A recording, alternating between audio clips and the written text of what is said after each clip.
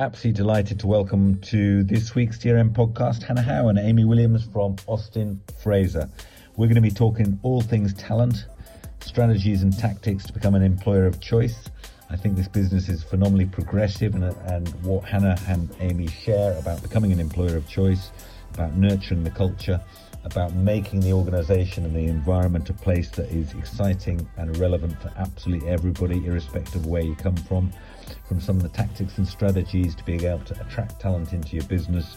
There's something for everybody on this. Anybody who's employing people will learn one or two things, or will be able to reflect on one or two things from what Hannah and Amy share with us. Absolutely loved it. Enjoy.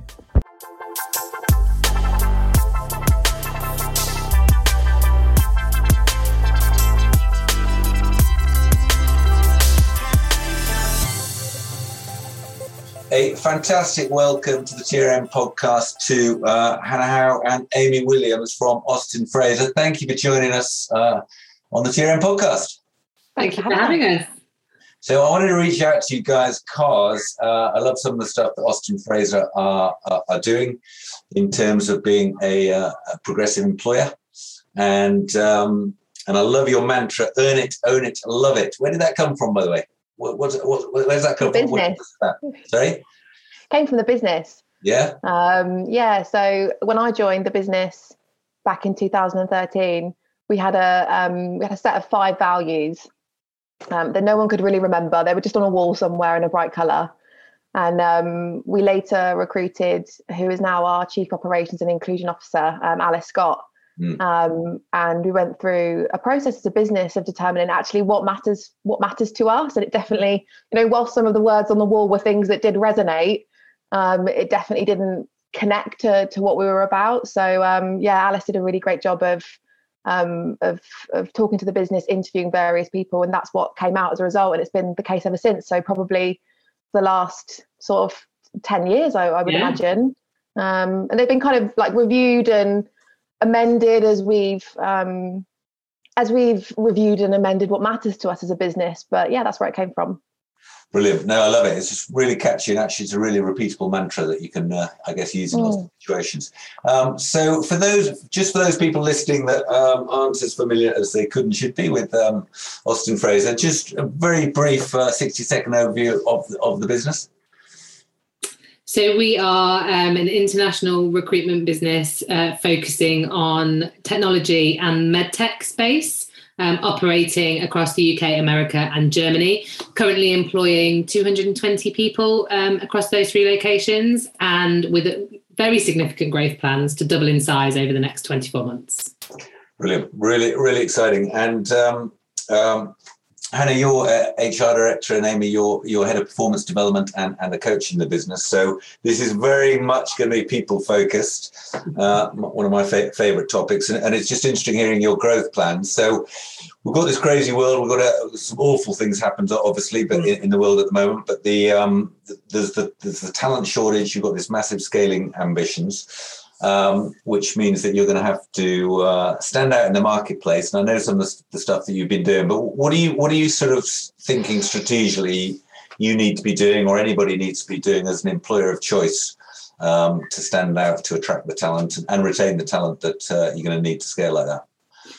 So I think there are some kind of key strands to this question. And for me, if I look at where we've come over the last, and really how we handled the pandemic, it provided us with a catalyst for change that was already in the pipeline. So we moved from being a relatively office-based business, as everybody did, to a completely flexible business. But I think where we're different is we've taken that and then we've made it who we are. So rather than then saying we now have any expectation of people being back in any offices for a certain amount of time, we've gone completely the other way and given people choice. And I think in terms of standing out from the crowd, it's that choice piece. It's not about saying we're 100% remote. It's not about saying we expect you to be in the office. It's about saying you're all grown-ups.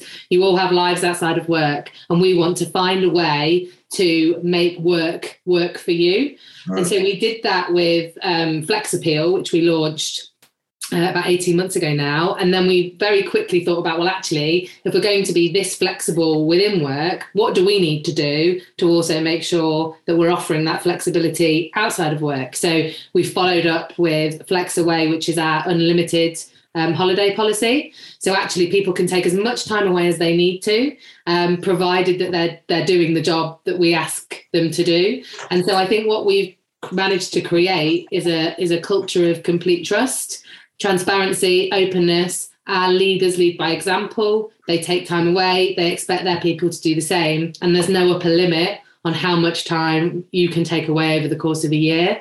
So when we go out to market and we talk to candidates about that, quite often it's, well, is that really true? Like, is there a catch? Because that sounds a little bit too good to be true.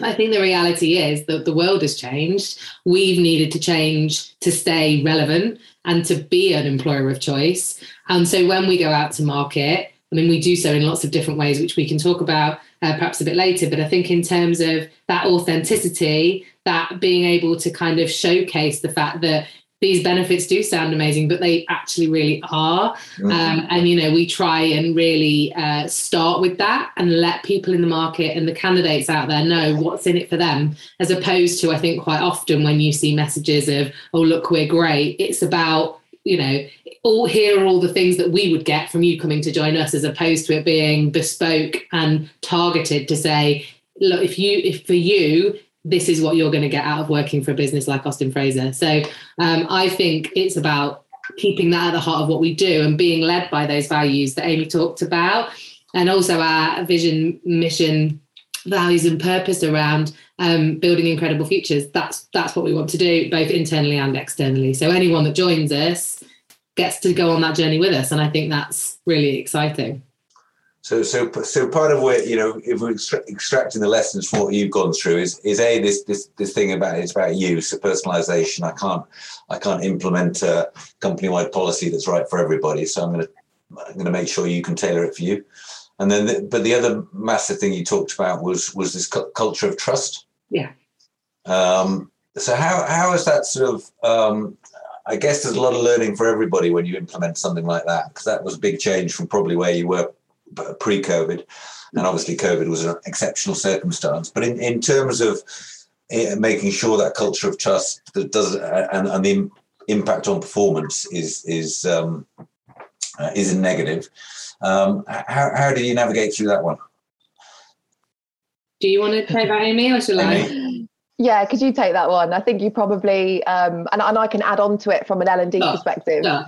So, of course, it's a challenge to take people from one sort of mindset and have a complete shift, really, in terms of how we interacted. And I think historically, it's fair to say that some of our approaches were maybe what you would class as a bit more old school. There was an expectation that people would be in the office from a certain hour to a certain hour. And if they couldn't be seen, there was an element of, are they actually doing the job? So when we first decided that this was the way we wanted to go, we had a big piece of work to do actually with our leaders to talk about and to get them comfortable with leading and managing in a different way and actually viewing performance in a different way. So we did a big piece of consultation across all 3 countries. And obviously also bear in mind there are different legalities actually in each country as well that we had to navigate. So we went through a process of doing a really open consultation period where all of our leaders got an opportunity to raise concerns, talk through scenarios. How would we deal with this if this happened? And then actually we didn't launch until everybody was on board and comfortable. So that was the first way of kind of, I guess, navigating it. And then actually, since it's been live and out in the world and we've been working more in that way, I think obviously it helped hugely that the whole world changed and that the expectation of how we work changed. So people kind of had to get on board with it. I think obviously in the fact that we haven't gone back, I would definitely say the vast majority of our people are completely embracing the new way of working. Of course, there have been pockets of situations where conversations may come up like, oh, well, this person's not performing, so can I take away the flexibility? Can I insist that they come into the office? Because then, I can sort of revert back to what I'm comfortable with in terms of how I manage performance. And then that's just a conversation to say, well, actually, what is it in that you think will be different? if you're face to face with that person in the office, that you can't do virtually over a call or on a walk and talk or whatever it might be. I think it's just about being prepared to help coach in a different way, and to actually take away this need to be physically present. Now, of course, there are situations where we all want to be together, and that's great, but that's still a choice. And it's not something that we're ever going to remove because somebody's performance isn't where it needs to be. So I think it's definitely been a transitional period. There are still times where we don't get it quite right. Of course there are. Yeah. But I think everybody is open-minded. And we're very good now at setting a sort of quite clear expectations up front. And I think that's critical in anything like this. So, you know, for a new manager, new employee relationship, it's about actually determining what works for that individual. How do you want to work? Do you want to be in the office? Do you want to be more remote? How's that going to work for you? And then making sure that we are, as leaders, flexing our style to accommodate the choices that that person makes. And that seems to have resonated, to have worked. I mean, I have a lot of conversations with our leaders. I'm sure Amy does as well, when maybe they come and sense check and like, this is what it feels like. Is this the right approach? Is this the right thing to do to not remove that choice? And I think as long as they're open-minded and asking the right questions, then there hasn't been a situation that we've not been able to navigate positively at this point. Okay. And that's really enabled us to say that what we say we're about is a reality. And I think that for me, an employer of choice, regardless of how flexible they are, it's what they say they are, they actually are. And I speak to a lot of people within the recruitment industry on a regular basis, and that's not necessarily the reality everywhere. And we're absolutely not going to jump on here today and say this is what everybody should do.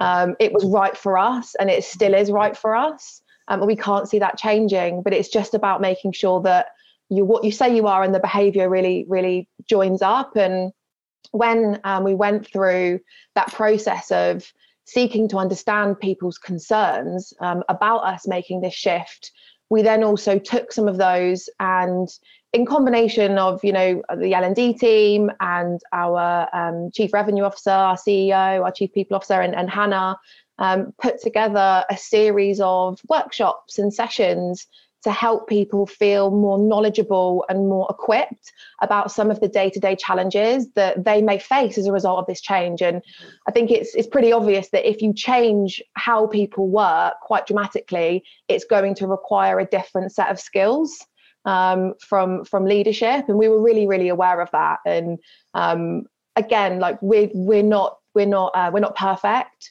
We're not, we do have challenges, and I still, I have coaching sessions with leaders within our business today where there's perhaps a sense of, I really think that maybe this isn't working because we're not together. And so I want to bring my people in more. And I'm like, well, you can't do that because one of them's moved quite far away. So they're going to be really annoyed if you try and do that now. So what is it that you're trying to achieve as a result of getting people into the office? And let's work out how we achieve that. And if the answer is let's get people together, great. But actually, are there different ways that we can achieve that result?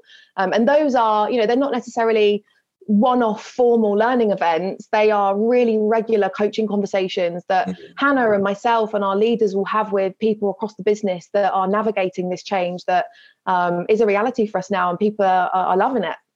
So you touched on one thing there around the leadership. Can I ask what specific, how the leadership, whatever level, team leader right up to the top, how the leadership team has had to evolve, the different skill sets that they've had to really hone in on, and how they're doing things a little bit differently? Yeah, I think it's probably wise to state that leadership is leadership and management is management, and that doesn't really change. I think my experience as a leader in this setup and my experience of working with leaders in this setup is that, yes, there are differences, and I'll get onto those, but really it's about being really, really good at the fundamentals of leadership as opposed to changing what the fundamentals of leadership are. So when you're setting expectations, when you're following up on those expectations, when you are empathizing, which are all, traditional leadership skills that everybody needs, regardless of what industry and what setup, you've just got to be even better at it. So how you set expectations needs to be clearer.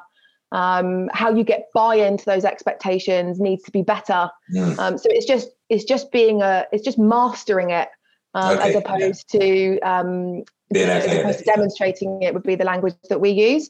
I think some of the kind of the behavioural the behaviours and the habits that leaders, I think, need to adopt in kind of working in this environment and getting results in this environment is really the ability to determine, articulate, bring people on board with a vision and an objective, because flexibility is absolutely about where people do their work, what time they do their work, but it's also how they do their work. And so if you're really good at setting a clear vision, a clear objective that people buy into, but you're flexible about how and when they do it and what approach they use to do it, that's what we also see as flexibility as well. It's not just this is what you're going to do and this is how you're going to do it. And I think in the recruitment industry, that's quite common, like I'm sure that it's the case in a lot of other businesses where you'll see managers and consultants, we see managers listening into consultants on the phone and they'll be mouthing, this is what you have to say and this is when you should say it. And there's a time and a place for that, right? I think it's absolutely helpful, but let's get our people to be creative and come up with weird and wonderful ways of enabling incredible futures for candidates and clients. So yeah, I think for me it's about setting the goal and setting the direction, but then letting people go for it, and that requires a really great coach and somebody that can set their ego aside and be open to the fact that there's another way of doing things. Yeah, I love it. Love it. Absolutely fascinating. Just one thing because I want to understand the again, your ambition to scale and what gives you the confidence you're going to attract the talent to the business.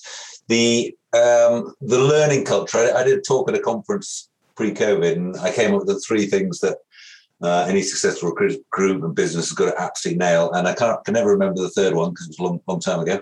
But one of them was about building learning culture at every level. So how have you created that? How have you built the learning culture you've clearly got? So we're really fortunate actually as an L&D team and as a business in that Pete, our CEO, is so invested in learning. And so if you could, if that's kind of like ticked, then it's quite easy, right? A lot of people will get on board with it. And so he sings that from the rooftops. He invests heavily in L&D and prioritizes it and advocates it, which is great. Last year, we did a piece of work around leadership development off the back of the changes to how we operate and flex appeal. And like many organizations, and actually I think in many industries outside of recruitment as well, there absolutely is a perception that learning is training, and learning is, you're in four walls. There's somebody at the front telling you what you need to do. And that's how we all grew up, right? That's how education is. And that's what the schooling system taught us. And it was a case of, we need more leadership development to help us with this navigation. And there was a journey that we needed to go on, and a bit of a mindset shift across the business of actually, learning starts from a day-to-day basis. You learn like you breathe, right? We breathe all the time. Sometimes we're more conscious of our breathing and sometimes we're not. And sometimes with learning, we're more conscious that we're learning and sometimes that we're not. So actually it starts with you as the leader. And we created a framework that meant that everybody in the business knew at any given point what their top 3 development areas were, what that contributed towards as an overriding goal for that individual, and a framework that meant that was tracked and progress was monitored, and people felt that they were moving forward in the absence of an L&D team. That was what was really, really important to us, because a learning culture can't exist solely in the L&D department. It has to exist everywhere. Yeah, agreed. So that was the first thing that we did, and then off the back of that, created social learning, formal learning, in the flow of work learning opportunities for people to tap into that would support their overall plan that they have with their leader, who ultimately is going to have the biggest influence over whether they're learning or not and their progression. Yeah, I love it. Fascinating.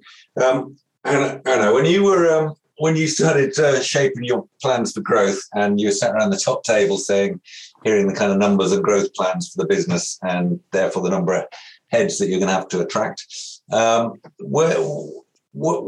you've had to sort of continue to shape and evolve the talent attraction strategy from an employer brand point of view and your ability to really attract and stand out. What do you think are the things that are going to enable you to enjoy that growth that you've mapped out? So I think that we've really focused in on how we make sure that we're telling our story in an authentic way. And I think that starts with our people. So there's a piece of work that we're doing at the moment to ensure and upskill and make sure that our leaders are involved in that process. And it isn't just a case of, okay, we've got a hugely talented talent acquisition team, but when you're looking at growth that's as significant as we are, it's not solely their responsibility. This is a company-wide objective. And if we want to successfully hit, a doubling of headcount in the next 24 months, then everybody has a part to play in that. So we're doing a piece of work at the moment to engage with our sales leaders and to get our sales leaders to understand the part that they play in that process. So that comes about via a framework, so a talent and sales collaboration framework, which says, here's what we're going to do as a talent team, and here's what we need you to do as a sales team to help us work together to meet this company goal. So as a central leadership team, which Amy and I are both part of, we're in the process at the moment of changing the way that we set company objectives. So we're moving towards an OKR model.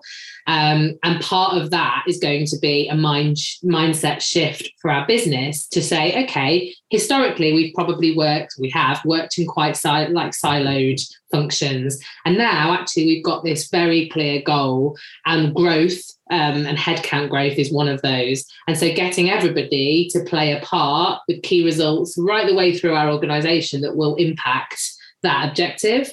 So that's happening right now. We're sort of reframing how that works and what part everybody has to play.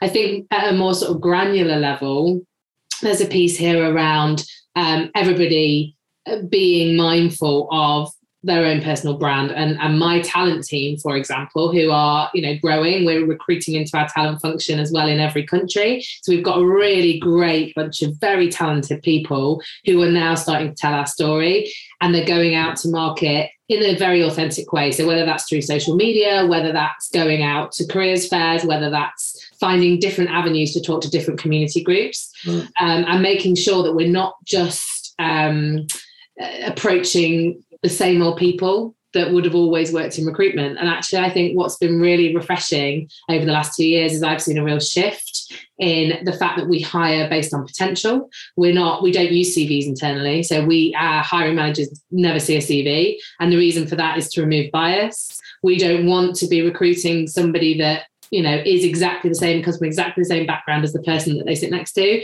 We want people with diverse thought, from diverse backgrounds, who are going to come into our business and bring something different. So we don't use things like the term culture fit isn't something that I believe in. I think it's all to do with culture add. You want to find people that bring something different. And so by doing that, I think we're starting to talk to audiences that maybe wouldn't have previously thought about a career in recruitment. And when we do that, we're at the beginning of this journey, but when we're at a point of really starting to own that, I feel like we will naturally start to win the war on talent, because we're going to be talking to people that our competitors won't be reaching. So we've just, to help us with that, we've just launched Austin International, which is our career talent brand. So we now have a home for all things talent. And Austin International has a brand new website where we talk about a lot of this stuff and a lot of the different initiatives that we're using and looking at, and encouraging people who maybe have thought, well, I wouldn't be considered for X, Y, and Z reason. Let's just remove those barriers. Come talk to us, because actually, if you're good with people and you've got natural empathy, and this is a career that you can be fantastic at without necessarily having a set number of skills that people might look for on paper. So we're trying to do things a little bit differently. Another way of doing that, so we work with Flexa, and we've been awarded, with the most flexible recruitment company, and actually also scored incredibly highly as an overall outside of our sector. So, we're living this, we're doing things differently. And by working with Flexa, they have a fantastic reach out into different groups, different demographics, and people that want to work differently. So again, I think it's just about, trusting in the fact that what we say is genuine and authentic, and then finding a way to talk about that out in the market. One of my talent team did a really, like, I was so impressed with this approach, because you are, it's a tricky balance going out and headhunting people and getting the response that you want. It's really that it can be really hard to find different ways to stand out, and obviously we do all the usual stuff, the videos, the voice notes and all of that, but Lavinia, who is one of my talent partners in Germany, she actually put together a Spotify playlist, which was all to do with, so all the songs that she used were Give Us a Chance, and We've Got Opportunity, all things that were very specific to that individual. And she set it up as a playlist on Spotify, and she shared her playlist. And the response that she got was phenomenal. People were just so interested in her approach, and they wanted to talk to her. And I think, it's things like that. It's how do we just think outside the box and be tailored and be bespoke, and not just regurgitate the same generic message. And that seems to hit the mark. But don't get me wrong, the growth that we have earmarked is huge, and it's a massive challenge. And I think I sit here incredibly proud of the team that we've built, and the business that we work in. And I know that when we get people that want to talk to us, 9 times out of 10 those people are people that then want to work for us. But it's that initial interaction, it's that getting people in a very, very busy candidate short market to want to have that initial engagement. So I think we're doing a good job of it, but there's still a lot more that we can do to help us to stand out even further. Yeah, no, it just sounds a really exciting journey. And again, I know how customer focused you are, as well as being focused on the employee, and inevitably you can't do the first bit unless you get the second bit right. And I also loved some of that. You both talked a little bit about how you're unleashing the sort of creativity and potential of individuals just by working with them. Loving that. Just on, you touched on inclusive diversity and inclusion. Can I just understand where you are on that journey, where you think you've gained traction and had success, and what else needs to happen? Sure. So this is a really big topic for us. I think in terms of where we want to get to, we want to be able to genuinely say that we are a business where everybody feels welcome. I think at the moment we have made really good strides in that space. I think if we look at from a demographic perspective, our gender split, we're actually slightly more female than we are male, 52-48%. But there's still a long way to go in terms of individual demographics and working on that. But I think for me, that part comes second. You've got to get the inclusion bit right first, because it's all well and good going out and proactively seeking diverse candidates. But if they arrive and don't feel welcome, then they're not going to stay. So we've been on a bit of a journey. We started this journey towards the back end of last year. So we did an inclusion survey, which was far reaching. We spoke to everybody in our business to find out how people actually feel. That was fascinating. And off the back of that, we decided that we would launch diversity and inclusion charter groups in each country. So we'd sort of gone out to the business. And what was really interesting is from the very beginning of this, I was clear that this was never going to be an HR initiative and any kind of tell. We needed the business to lead this and to tell us, and for us to be prepared to be vulnerable and not necessarily have the answers, and to be guided in that. So decided the best way to do that was to actually advertise internally for people to chair the charter groups. And actually, initially, I was a little bit cynical about that. I was like, I'm just not sure people are going to want to do it or have the time to do it as an additional responsibility on top of their busy jobs. And it was phenomenal. We got so many people reaching out, wanting to be involved. And we now have chairs in each country, actually 2 in the UK. And we have charter groups ranging from 15 to 25 people in each country. And they meet monthly, and they are working through they're hearing from the business, and they're working through, at the moment, relatively small scale things just to make quick impact. So to give you an example, we've gone out to look at all of the different religious holidays. Are we recognizing the right things? Are we missing things? Talk to us, tell us what you want us to be recognizing so that we can put something in place to make sure that everybody feels considered and included in that. Equally, In Germany, we still had male and female contracts, which isn't unusual in Germany. That's actually how German employment law is set up. So every time we employed a male or a female, they got a different contract because it's written, and it was mind-blowing to me. So one of the things we've done is we've gone through a process of merging that. So there's now one contract that isn't sort of specific to a gender, which again, I think is really important. And so relatively small things at the moment. The next stage in this is to actually finish defining our diversity and inclusion strategy. So that's something I'm working with the CLT on at the moment. And then once we've got that, actually defining some really clear objectives around how do we get to a point where everybody hand on heart feels like they belong. And then to work back from there, what steps do we need to take to get to a point where we can go out to the business and that is the overriding sentiment. At which point, and over the course of the next 12 months, say, there are lots of things that we're doing to diversify our population, but very mindfully, because as I say, we need to feel confident that that inclusive culture is there so that anybody that joins us wants to be with us and grow with us and stay and build their own incredible future. So I think, we've definitely made a really positive start, and I would say we've come a long way in the last 12 months, but we've still got a journey ahead of us to get to that point. And we're all on a journey. What difference will it make to the business when you get to a place where you are confidently leaders in diversity and inclusion as employers? I think it will make such a significant difference, because I think just as simple as having true diversity of thought and being able to really embrace difference around all the way from the exec group, CLT group, right the way through, and to be able to truly hand on heart say, we are seeing this situation from lots of different perspectives. We're also giving back to the communities that we serve, and we're offering opportunity to people that, perhaps haven't had the same privileges in life that some of us already have. And I think just being able to do that will stand us apart and make us a challenger brand in a different way. And I think it kind of does that piece around fully rounding us off.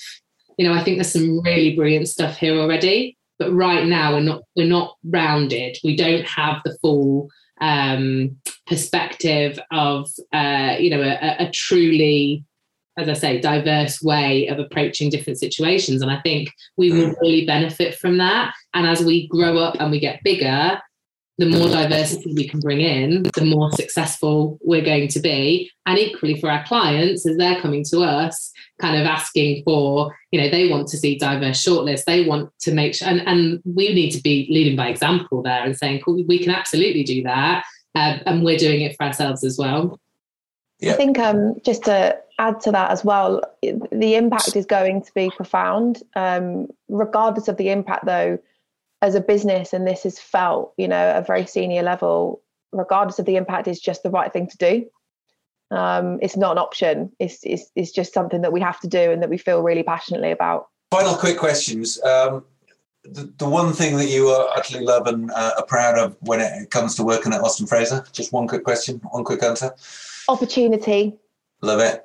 Anna? Choice and trust. Love it. And one any business that particularly inspires you, because obviously you're leading the way. An external a business outside recruitment maybe that you think look at and say yes, that's a great benchmark. For me, it's definitely. Oh, you go. Oh, go, Amy. You go. I'm working with a learning partner at the moment called Thrive Learning, who provide businesses in all sectors with modern learning experience platforms. And I've absolutely loved working with them. The consistency of the passion throughout that business and people really believing in what they're doing. Just felt it and loved it. Love it. Hannah? I've gone quite different. I've gone for Nike. And the reason for that is what they're doing in diversity and inclusion. I think, their tagline is equal playing fields for all. And I think the amount that they've invested into doing that for themselves, but also into the communities, and that bringing athletes from so many different backgrounds and giving them the opportunity to have a completely level playing field is inspiring. And I've watched them closely and I really enjoy seeing kind of what comes next from them. So that it would be them for me. Fantastic. And I'm going to offer you one, digital talent, only because I just did a podcast with these two guys. Totally up to date and relevant for anybody employing people. And final question, one book that we should all be reading, people related, hopefully. I would say The Speed of Trust by Stephen Covey for anyone that's looking to adopt a more flexible approach and a more choice-driven approach to their leadership. And I would say from a learning perspective, or actually just if you're someone that wants to look at how to get the most out of yourself or your people, How People Learn by Nick Shackleton-Jones. Okay, brilliant.